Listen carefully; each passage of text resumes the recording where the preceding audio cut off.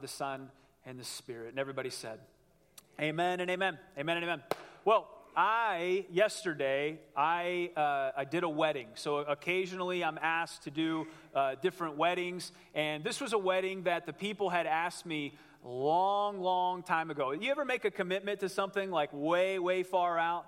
And then it gets closer and closer, and you're like, why did I make that commitment, right? So it was just one of those weeks. It was a busy week. Crosby had a lot of work, and then it was Crosby's birthday on Friday. And so as a good husband, trying to make sure she had a nice birthday, it was her golden birthday. She turned 27 on the 27th. I didn't even know that was a thing, right? But it is a thing. And so it was just a busy week, and I had agreed to this wedding. And of course, the wedding... Where did it happen to be? Oh, just Rancho Mirage, just out in Palm Springs that I agreed to do this wedding. And it was at the Ritz-Carlton. It was super nice. It was super beautiful, all that kind of stuff. But as I was driving out there, got out there, performed the wedding. It was fun. It was beautiful, all that kind of stuff. And then had to make my way back home. And I don't travel this very often. So I was relying on GPS to get me home. I was relying on that Google Maps to get me home. And, you're taking a couple state routes. Well, it took me through the Grapevine. I don't know if you've ever driven through the Grapevine. That's not just a figure of speech. I heard it through the Grapevine, but it's actual road. And as I'm driving on that road, you know that you kind of are out in the sticks when you're listening to something on your phone, and all of a sudden your phone goes dead, right? It's like, well, I guess I'm not listening to that podcast over the next 45 miles or however long it is. But I get in there, and as I'm driving, I realize some stuff. Because if you've never driven the Grapevine, it's a pretty windy road. You're winding. But I realized some stuff as I was driving on that road. You see, when they build roads like that and other highways, they design a system of safety, yes? They design this system of safety to help you stay on the road. And part of the design in that is that you have a really bright painted line that helps you stay there. And then you have these things that are these bumps. Anybody know what those are? The rumble strips. And then in addition to the rumble strips, you have a guardrail. So you've got this whole system of safety designed to help you move in the right direction. And as I was driving that, I was thinking, wouldn't it be nice if we had a system of safety in our own lives? Because here's my point for this morning. Over the last couple of weeks, we have been talking about how to overcome. That there are things in our lives that pop up on us. Sometimes they are things that are not have anything to do with us. Sometimes they're just maybe a health thing, maybe somebody else's decision, all that kind of stuff. But we've been looking at how do I overcome. This morning what I want to look at is, what if there was a way to avoid having to overcome altogether? What if there was a way that we could implement a system of safety in our lives so that we're not at this place where I've got to find a way to have to overcome this area? Doesn't that sound like a good idea? Some of you are like, I'm not sure where he's going with this. Think about the different areas that we often have to overcome. Finances. Have you ever had to navigate something financially? Anybody ever, you don't have to raise your hands, you don't have to shake, all that kind of stuff, right? You ever make a bad decision financially, or multiple bad decisions financially, right? Financially. What about morally? Morally, right? Sometimes we find ourselves in this mountain I've got to climb over because of some not great moral decisions that I've made. Or how about this? Relationships. Now, if you're with the person that you love, don't make a move, okay? But what about relationships? How many times do we find ourselves in places where it's like, wow, that was not a great move relationally, and now I've got to overcome? So what if there was a way that we could implement a system of safety that could be a painted line, and then if we pass that, there could be a rumble strip in place, and if we happen to pass that, God forbid, we run into the guardrail, but at least there's a system of safety that keeps us from driving over the edge. So that's what I want to look at this morning as we look at the scripture. So if you have your Bibles, we're going to be in Ephesians chapter 5. Ephesians, do you have that picture for me? Let's put that picture up. There's my picture. because I want to have this image in our heads as we move throughout this morning, that as we're driving, and oftentimes in life, the road gets windy, yes? Only 2 people over here. Okay, so I'm going to focus on these 2 people.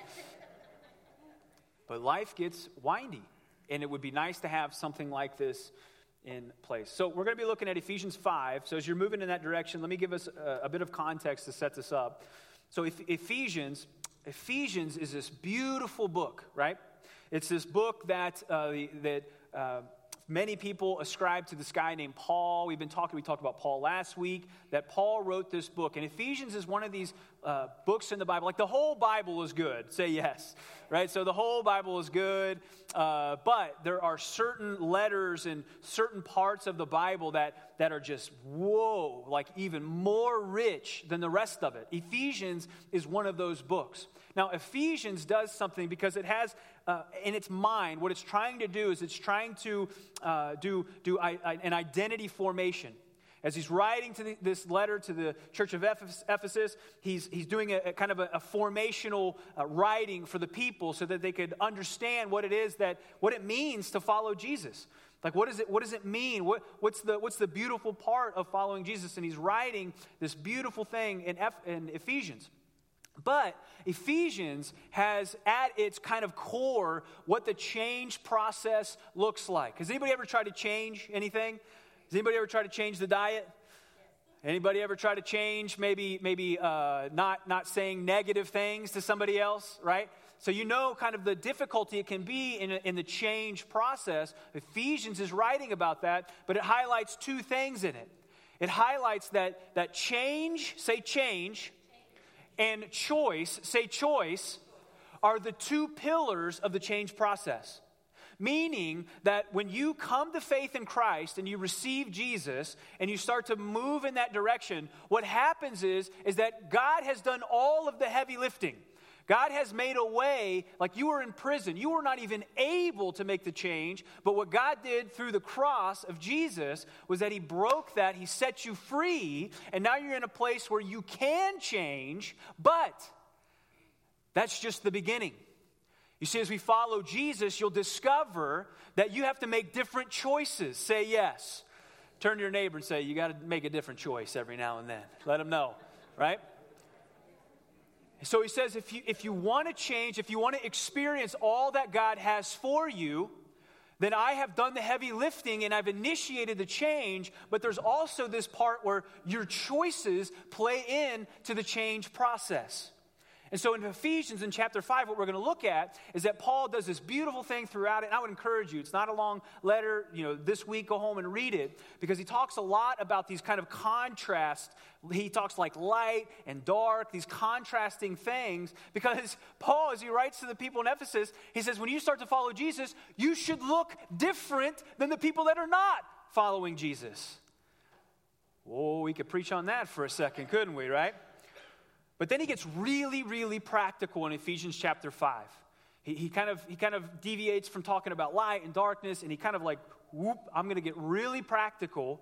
I'm going to put some handles on this thing so that you can pick it up and you can carry it with you where you go. So if you've got it, would you say, I got it? So Ephesians chapter 5. Now, there's no way that you got it because I didn't tell you which verse we're going to be in. Oh, yeah. See, you think I'm not paying? Oh, it's on that outline. Thank you very much. Thank you very much. I almost thought I had you there for a second. Ephesians 5. And I'm glad you highlighted that. These are for you. Please take them home with you. They are not for your seat. They're intended to go with you home. So Ephesians chapter 5, beginning in verse 15, says this. Now, that's fine. You can leave it up. What I'm going to do is I'm going to break this down, and then we're going to put it together. Because it's real easy to read over stuff in Scripture and we miss a lot of the important things in it. So we're going to break it down. But it says this. It says, be very careful then how you live. Be very careful then how you live. Now keep in mind, what we're trying to build this morning is that we're trying to build a system of safety that's going to help us not have to overcome. I believe that there are avoidable mountains in your life. Turn to your neighbor and say, that'll preach. Just tell them, that'll preach. I believe that there are avoidable mountains in your life, that there are things in your life that we don't always have to overcome. And so what we're going to try and do is we're going to try and build that system of safety. Now, here's Paul. He says, be very careful then how you live. Now, I'm going to give you just one quick illustration, and you're going to completely grasp what Paul is talking about here. Does anybody have a dog? Does anybody have a dog? Or you've walked a dog? Yep. Does anybody live in California here? Does anybody live in Southern California? Okay, so that's everybody else, because you know that Southern California is a place that loves its dogs, but we have tiny places that we live in. Yes? So, what Paul is saying, he says if you have a large dog and you have a small yard, be careful where you walk. What he's saying here is if you've got a large dog and you've got a small yard, be very, very careful where you walk.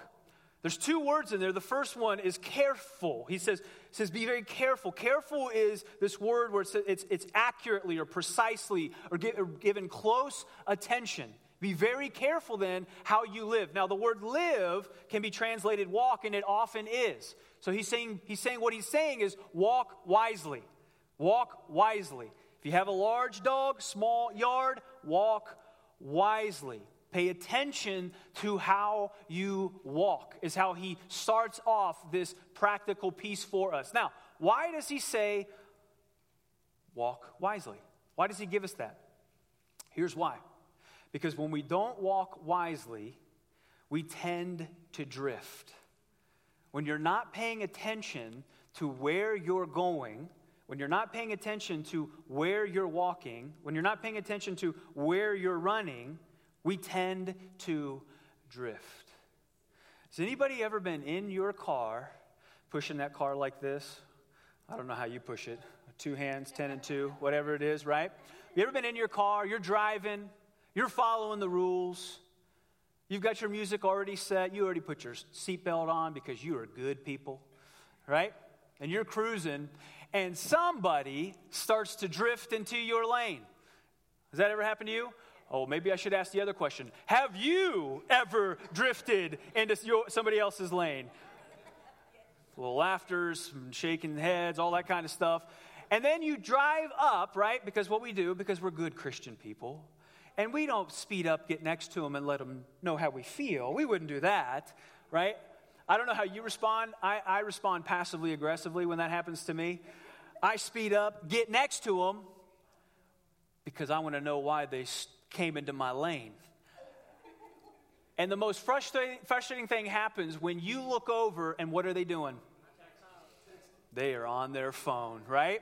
Looking down. Oh, I'm sure that none of you have ever been on your phone and drifted into somebody else's lane. This is Paul's point.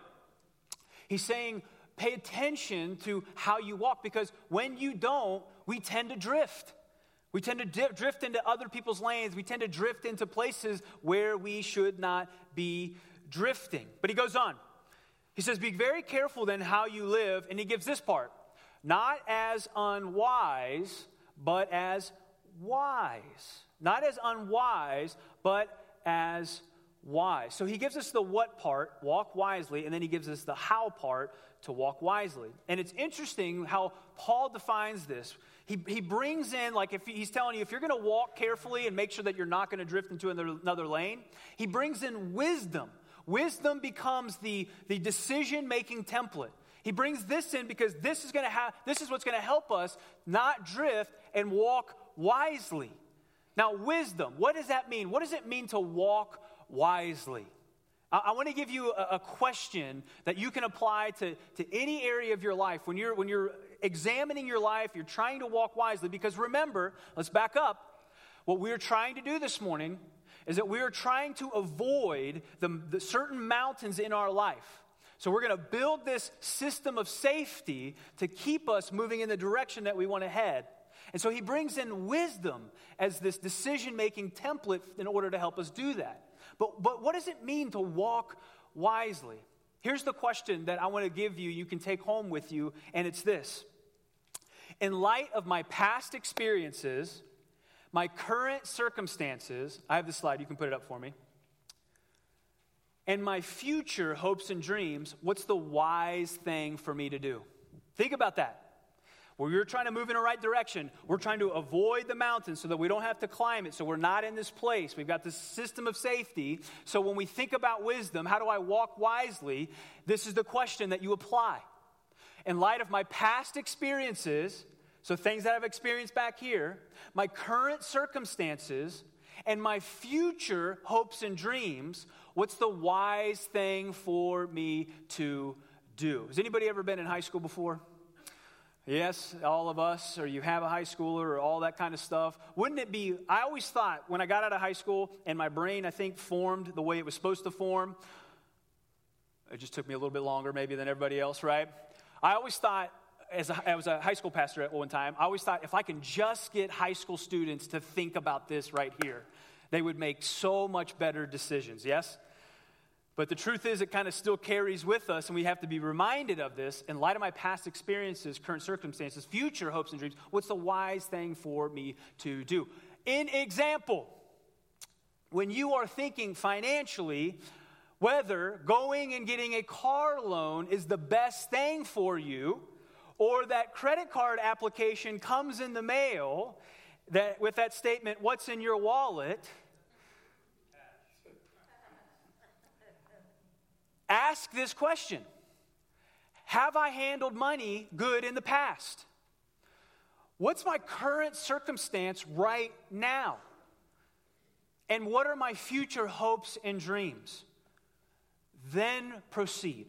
What's the wise thing for me to do? Or how about this one? I know we have maybe some single people in the room. Is Netflix and chill? Oh, we had one laugh. We knew what that was. Okay, so I'm just going to focus right in this area here, right? Is Netflix and chill? If you don't know what that means is that you're dating a person, and we're going to go watch a movie, and we're going to be alone, and we're going to chill. Whatever chill means, right? In light of my past experiences, maybe have I gotten into trouble in the past? What about my current circumstances? And my future hopes and dreams, is this what I want to be a part of my future hopes and dreams? What's the wise thing for me to do? Or as you're sitting there and you had an experience, somebody rubbed you the wrong way, they drifted into your lane, and you've got that phone out, you've already crafted that text message or that email, or you're ready to send that Facebook message, whatever it is. Before you do that, in light of my past experiences, current circumstances, future hopes and dreams, is that a wise thing for me to do? You see, what Paul's trying to help us do, he's trying to help us avoid having to climb this mountain. And Paul brings in wisdom as the great template to help us make that decision. Paul then adds, he goes on, he says, making the most of every opportunity. Making the most of every opportunity. Literally, what this phrase is saying, it's saying buy up every opportunity. It's saying if you have access, if you can, it says buy up every single opportunity. Literally, redeem the time. Because time is one of our most limited, it is the limited commodity in our lives. Can you make more money? Say yes. Yep, can make more money. Can you make more friends? Yep. If you read How to Make Friends and Influence People, right? If you read that book, I'm just joking, right? You can have more of those things, yes? Can you buy more toys for your children? I've seen your Instagrams. Yes, right? Right? But can you make more time? No. You cannot do that. It's one of the most limited things. And so Paul is saying, listen, be wise. Make the most of every opportunity. Literally, redeem the time. Buy up every opportunity because time is fleeting. Time is fleeting. Now, I wanted to share this with you, this story. It's not maybe my best story, but when I was in high school, I played high school sports. I played baseball, I played basketball, I played football, all that kind of stuff. And I was one of those guys that I was like the talent part carried me to where I could make the team and become a starter and stuff, but I didn't have the work ethic. The work ethic did not go with the talent part. And so when you're in high school, you always think that you're going to be in high school, yes? Like when you're in that season, there's 3 people that said yes to that, right? Or college, if college was funner for you, right? Whatever it was. When I was in that season, I always thought I was going to be in that season, but here's the thing. I graduated. And I got out. And when I got out, what did I think about? I thought about all of the opportunities, all of the different times that I had when I was playing sports, one of my favorite things to do, and I realized that I cannot redeem that time. And so what Paul is saying is that the time that's in front of you, buy up every opportunity, make the most of it. But the opposite is true too, isn't it? Isn't there seasons that you wish you could have back? Isn't the first maybe couple of years in marriage you wish you could have back? A couple of laughs over here, right? What about the first couple of years with your children, right? I have an 8-month-old daughter, and what's everybody telling us right now? Enjoy it. Why? Because it goes fast, right? Because these are moments, these are times, these are opportunities that you can't get back. So what Paul is saying when he says make the most of every opportunity, because time, your most limited commodity, it's going to pass you and you're going to wish that you did everything you could to make it count. But then he does this interesting thing on the other part of that sentence. He says, make the most of every opportunity because, what's he say? The days are evil. Because the days are evil. Now, what does he mean by that? When he says that the days are evil. Now, there's a couple of different ways that people have translated that.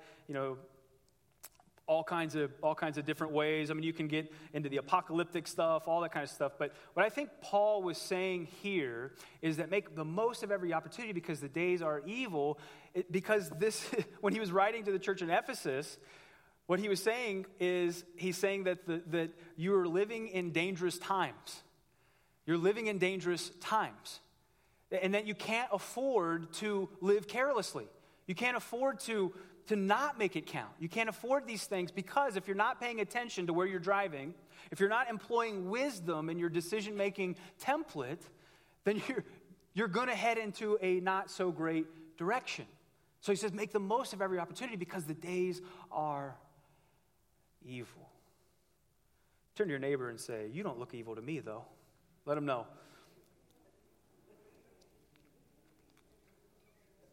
Because the days are evil. We can't afford to live carelessly because time is limited. So then he goes on. He says this. So the first couple of things that he has is that he gives us, as Paul gets practical and he's helping us build in this system of safety to kind of help us from having to overcome unnecessary mountains in our lives. The first thing that he gives us is he says, walk wisely. Say walk wisely. He says walk wisely. And then he says, make it count. Say, make it count. Make it count. And then this third part, he says in the scripture, therefore, so all of that, he's kind of summarized, do not be foolish, but understand what the Lord's will is. Understand what the Lord's will is. Understand. Now, this word, understand in the Greek, it's kind of an imperative. So it's like he's saying like, understand. What do you want me to do? Understand. That's how it's coming off. Well, I understand. What he's saying is face up to, acknowledge, be honest with yourself. Face up to it. Understand what God's will is. Now, how many here, maybe you've grown up in the church and maybe you've read books, so that crowd, let me speak to them for a second. You've wondered what God's will is. Has anybody ever wondered what God's will is for your life? Just quick hand. There's been times, seasons, where I have wondered what God's will is. Now, what Paul is saying, he's saying understand what the Lord's will is in the passage. What does he mean by that? Does he mean, hey, go on this discovery season where you can know what God's will is? What he's saying here in this part, he's saying understand. He's saying, I can tell you what God's will is not for your life, In fact, those that have raised your hands and you want to know what God's will is for your life, I would love to meet with you because I can tell you what God's will is not for your life. And what he's saying is, he's saying you already know. You already know. Not the, am I supposed to start this business? Am I supposed to marry this person? Am I supposed to move to that spot? That's not what he's saying with this. What he's saying is you already know. You already know where you're a little bit too close to that painted line. You already know where your tires are already running over that rumble strip. And I've seen some of your cars in the parking lot. You already know that you've hit that guardrail a couple of times. This is what he's saying. He's saying, don't be foolish. Understand what God's will is. And he says, you already know where you've gotten too close. You already know where you've been flirting a little bit too much in that area. You're drifting a little bit too far in that spot. That's what he's saying. He's saying, understand God's will. Because you're moving a little bit too close. And then he goes on. And he gives this illustration, and it's if you've read this passage, you've heard this verse before.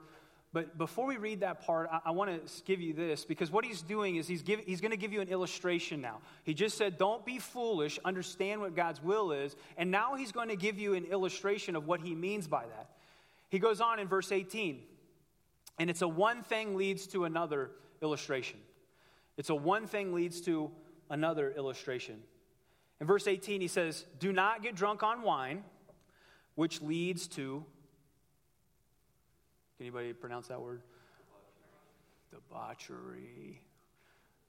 Doesn't that sound like a music festival somewhere, right? It's like debauchery, Coachella. That's what they do out there. Not Stagecoach, just Coachella.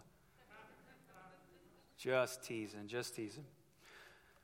What he's doing, now a couple of things about this, because, so I grew up in a tradition that was no drinking, no gambling, no smoking, no insert fun thing, right? So that's a tradition that I grew up in, and there wasn't a lot of teaching on why we don't do certain things, that kind of a thing. First of all, in Paul's time, wine was actually safer to drink than water. You see, what they would do is that they would collect rain and they would collect water from different sources, and they would sit in jars. And what happens when water sits? It starts to attract not good things. And so what they would do is they would actually put a little bit of wine in the water, and it would actually be more safe to drink than the water. It was more like watered wine.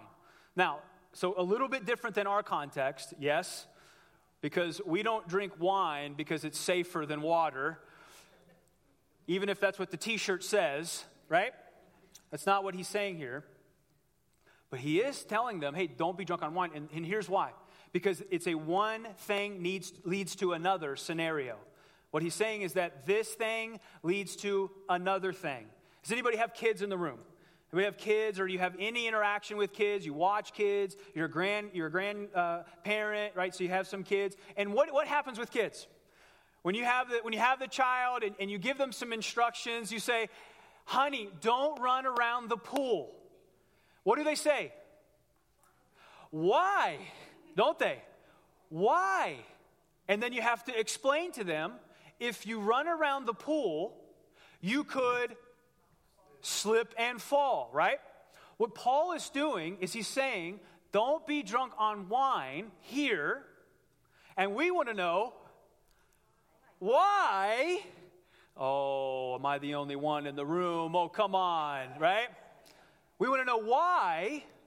And he says, because it leads to something. Now, just to hone in on the drunkenness part for a second. When you think of this phrase right here, how would you end it? What would you fill in the blank? When you think of this phrase right here, don't get drunk because it leads to, you don't have to answer, but what pops into your mind? Don't get drunk because drunkenness leads to, again, you don't have to answer that. But I guarantee everybody here and under the sound of my voice, something pops in there. And Paul's point is that this is a one thing leads to another illustration. Be careful how you live. Remember, what Paul is trying to help us do is to avoid certain mountains in our life by helping us build in this system of safety. And so he says, be wise how you live. And he gives us that illustration because one thing leads to another. And then he ends with this part. And this is as far as I've gotten this morning. Instead, be filled with the Spirit. So he says, don't be drunk on wine because that leads to debauchery. Instead, be filled with the Spirit. Now, very quickly, if you didn't grow up in a tradition that talks about the Spirit, what Paul is saying is that when you come to Christ, when you make a confession of faith that Jesus is Lord and you believe in your heart that he is the one that God sent, he died, was risen again, and you've believed that and you've confessed that in your life, what happens then is that you are imparted, you are given a gift at that point. Don't you love getting gifts? Right? Don't you love like going someplace nice and they give you a gift? Isn't that nice? This is what happens when you come to faith. That when you make that confession, you are given a gift, and the gift is the gift of the Holy Spirit. That we are all imparted with this gift of the Holy Spirit. Now, what is the Holy Spirit? What does the Holy Spirit do? You see, before you came to faith, the Holy Spirit wasn't activated in your life. So, when you went to make decisions, you just checked with who? Me, myself, and I, right? But when you came to faith, you might have noticed this. That as you're approaching and you're going to make a decision, maybe it's a decision where it's one that's going to go into that painted line, it's going to hit that rumble strip, it's going to run into that guardrail, and right before you go to make that decision, you hear this little, Is that the wise thing for you to do? Is that where you want to be in 2 years? That might cost you with your grown children down the road. And what the Holy Spirit does is it makes our conscience come alive. And so what he says is, don't be drunk on this because it's going to lead you to that, but instead, be filled with the Spirit. Now, let's put the verse together as we conclude this morning. Paul says, be very careful then how you live. Not as unwise. You can put the whole thing. There's a slide that's got the whole verse together. But wise. Making the most of every opportunity because the days are evil. Therefore, do not be foolish, but understand what the Lord's will is. Do not be drunk on wine, which leads to debauchery. Instead, be filled with the Spirit. So what Paul has given us this morning is he's given us something that has handles that we can take home with us as we build in this system of safety to help us not have to overcome that thing. And here's the point. This is what I believe Paul's point is this morning. So if you were counting the lines in the ceiling or wherever you were, let me bring you home right now. Here's what Paul's point is. Paul's point is, if you'll walk wisely now, then you won't have to climb a mountain later. If you'll walk wisely now, then you won't have to climb this mountain in your life later. There are avoidable things. We don't have to come into a series like Overcome where our life is falling apart. There are decisions that we can make. Now, again, my caveat is that sometimes stuff happens to us. Right? It was not of our choosing. It had nothing to do with me. It's the lot I have found myself in life. I'm not talking to you. Who I'm talking to are those where there are avoidable mountains, and you know what I'm talking about. He says if you'll walk wisely now, it'll help avoid having to climb a mountain later. But now hear this point. You can't walk wisely alone. You can't walk wisely by yourself. In fact, I have a question for you. Where are you walking wisely? Where are you walking unwisely? And then here's the kicker question. How do you know? How do you know? Unfortunately for us in our lives, although when we drive, there's painted lines and there's rumble strips and there's guardrails that help keep us alive and in the right direction, but when it comes to our life, how we live our lives, there's not necessarily that system that's in place. But you see, we can't implement this alone. We can't walk wisely alone. So this is what I have for us. In a couple of weeks, we're going to launch growth groups through our church. A growth group is an opportunity for us to walk wisely together. You see, you walk wisely with others that want to walk wisely too. And so in the hallway, there's sign-ups, there's registrations where you can go, fill out information, and in a couple of weeks, we're gonna launch those, and we're gonna journey together. Can you turn that down a little bit? Thank you. But we're gonna journey together, because what I want for you is that I want us to be able to walk wisely, but we do it together. We do it as a group. And as I finished this morning, for my birthday, which was earlier this month, my wife got me a Groupon to a fitness gym. I don't know what she was trying to communicate to me there, but I received it, right? And it was a fitness community. It was a fitness gym. It was a newer one I hadn't been to. We just moved, so we're in a newer location. And I went, and it was awesome. It was incredible. Beautiful facility, an outdoor area, an indoor area. And I went in day one, and they had all the exercises written out. And so I jumped in on that first exercise, and I didn't realize, because it was my first day, that there were like multiple exercises in there. Anybody ever do anything like that? So I went super hard on the first ones, right? I'm finishing first. What's wrong with all these people? I don't even know if I need to be here. Maybe they need a Groupon, right? But I went super hard, and then they were like, oh yeah, here's the other 3 different circuits you're going to be doing. And when I got home, I'm not kidding, I think I aged about 40 years, because I was just, well, thanks, babe, for my birthday present. Really appreciate that Groupon, right? But here's what I've learned through that fitness community. One is that there's a trainer, there's a coach, and this trainer and coach has more knowledge than I have, and they are in much better shape than I am as well. The second thing I've learned are the exercises. The exercises that they design and all that kind of stuff, they're intended to help me become stronger, flexible.